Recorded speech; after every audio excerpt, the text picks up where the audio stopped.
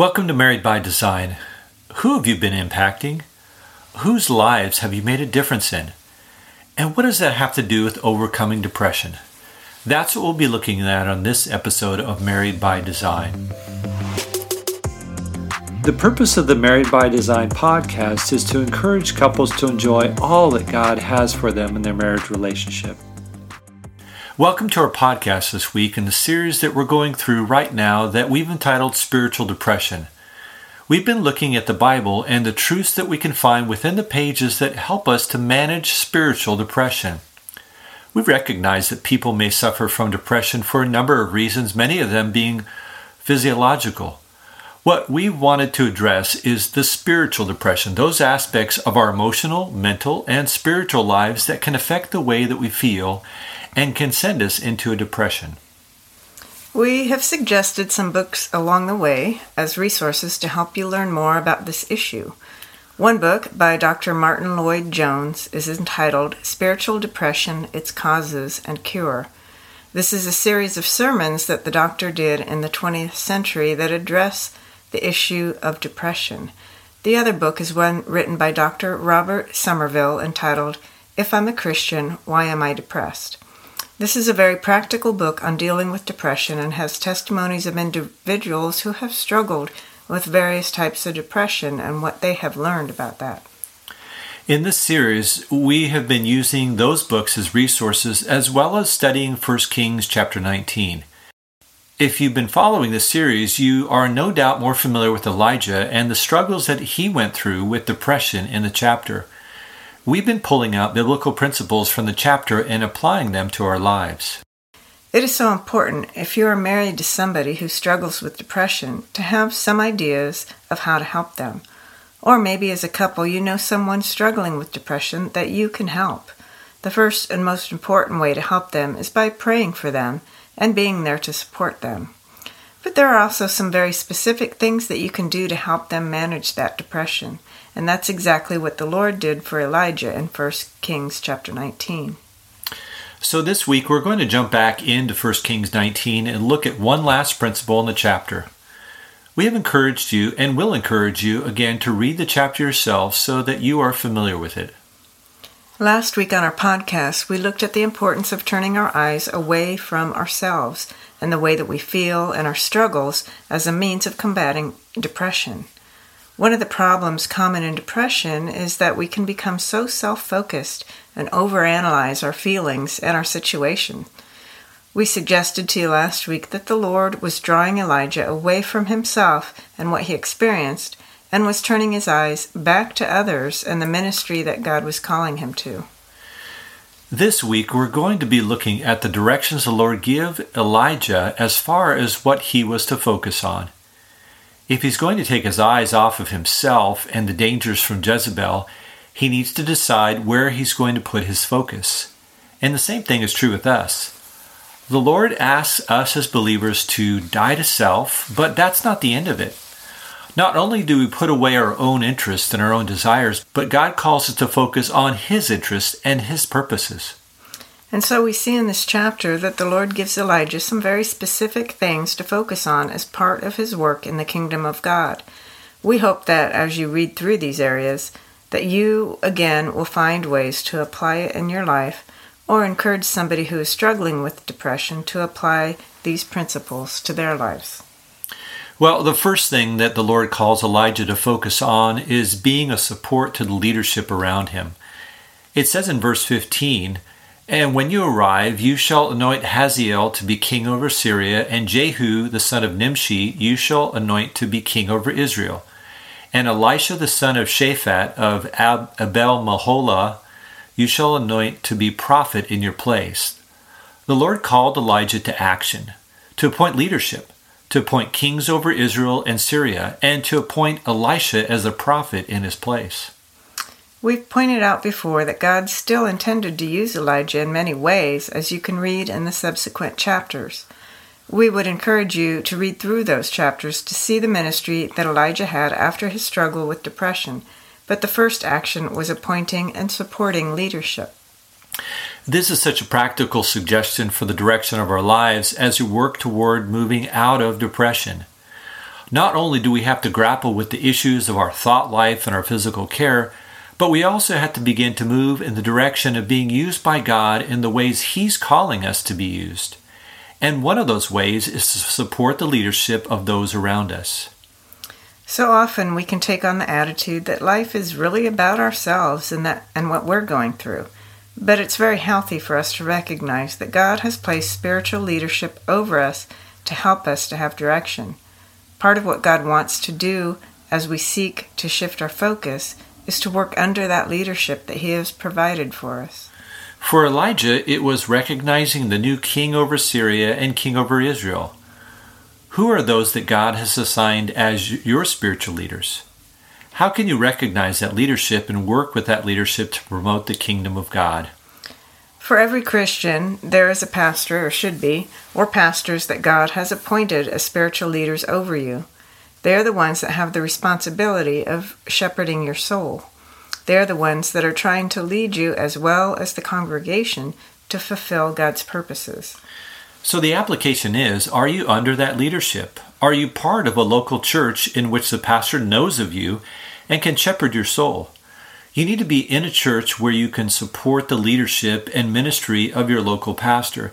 This is one of the ways that we can get involved in caring for others and being in an other-centered ministry. That's right. Recognizing the leadership that God gives us in a local church, we have to make the choice to come under that leadership and seek to support the purposes of the local church. That means going to the pastor and asking him about the needs of the local church and how you can get involved.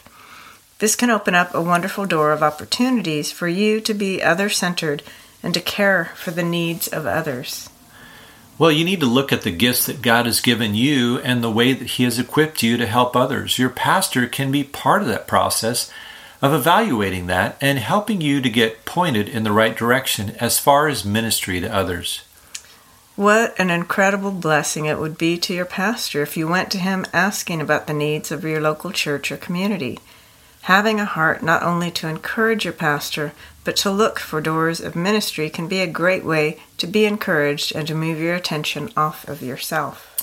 Well, let's look at the second group of people that the Lord talks to Elijah about. In verse 18, the Lord said to Elijah, "Yet I will leave 7,000 in Israel, all the knees that have not bowed to Baal, and every mouth that has not kissed him."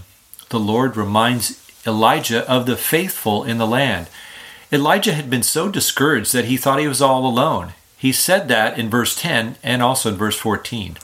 But he wasn't alone. There were 7,000 in Israel that were faithful to the Lord. There were 7,000 who had not compromised in their faith. This is a second opportunity that Elijah had that was an encouragement to him. He needed to recognize those around him that were faithful in following the Lord. Have you ever thought about those around you that are seeking after the Lord and trying to grow in their faith? There are people around you that need encouragement and support and reminders in their faith. What a great source of joy it is to meet with people who are faithful to the Lord and seeking Him. I know that whenever I meet with people who have a real heart for the Lord, how much they encourage me. Their fervor energizes me, but I also have a chance to encourage them and to build them up. We all need people around us that can be iron sharpening iron in this way. It's interesting how many times Paul talks about encouraging one another in the New Testament. If you do a study on all those phrases of encouraging one another, building one another up, serving one another, you'll see that there is more than just a few exhortations. This is why God puts us in a local fellowship, to look for those people around us that are faithful to the Lord. We should go to church every Sunday looking for people to encourage and support.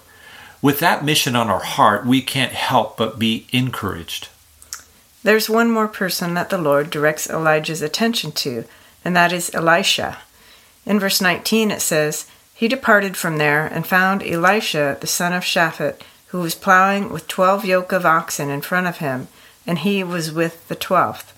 Elijah passed by him and cast his cloak upon him." The Lord had told Elijah in verse 16 to anoint Elisha as a prophet in his place. I love this part of the passage. Here is Elijah taking on mentorship and discipleship of a younger man.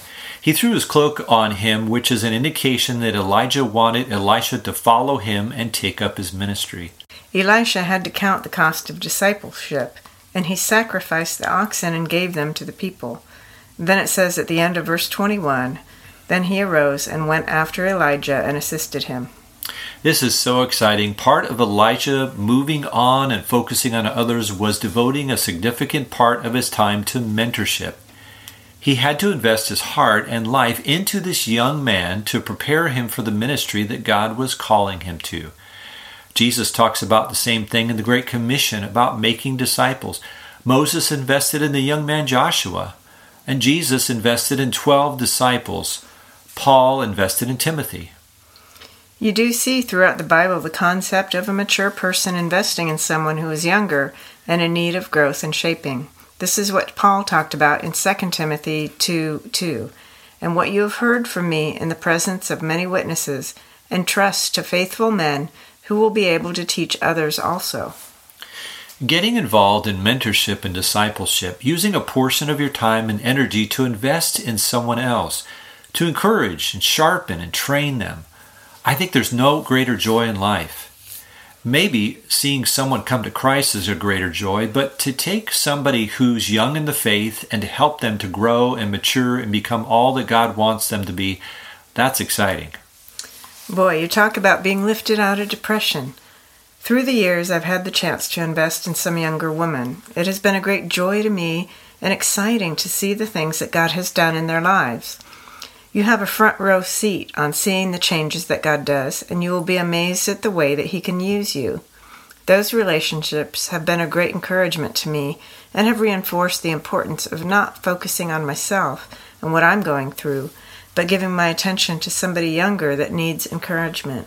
I totally agree. At this point in my life, I am so excited about the younger men that I'm meeting with. Even when I find myself discouraged or struggling in some area, to take the time to pray and meet with them, I find it's a great encouragement and joy. To think back on the people that I've been able to mentor in the past, it gives me a perspective and reminds me of the ways that God can use this earthen vessel. Thinking about those mentorship relationships itself can lift me out of the doldrums. If you struggle with depression, those are some things that we would encourage you to focus on. Your mission, should you choose to accept it, is to look at one of these areas and act. Contact your pastor and see how you can get involved in the ministry of the local church. Look for faithful people who need encouragement and connect yourself with more of them. Or look for somebody younger in the faith that you can invest in and be a mentor to. Any of those things can be a great source of joy and lift you out of spiritual depression. Well, it's time for prayer. Father, I just pray for each person that is listening to this podcast this week, that you would encourage them in their faith. If they're struggling with depression, God, that you would help them to see the principles in 1 Kings 19 in your word. Lord, and especially for this week, to see the opportunities that there are to reach out, to encourage others, to minister, to be other-focused, and that as a result of that, that you would give them a joy in the ways that you will use them. And I ask for this in Jesus' name. Amen. Thanks for being with us this week, and thanks for being a part of our series on spiritual depression. We'd love to hear from you. You can email us at marriedbydesign01@gmail.com if you have questions or comments. And we'd also ask you to get the word out about this podcast. You can click right now on the share button and send it to someone or everyone that needs encouragement. Well, next week on our podcast, we're going to begin a new series entitled The Best Is Yet to Be. It's an encouragement as we look at the second part of our life and the things that God would want us to do and how we can get into it if we're in that part of our life or prepare for that if you're younger. That's what we'll be looking at next time on Married by Design.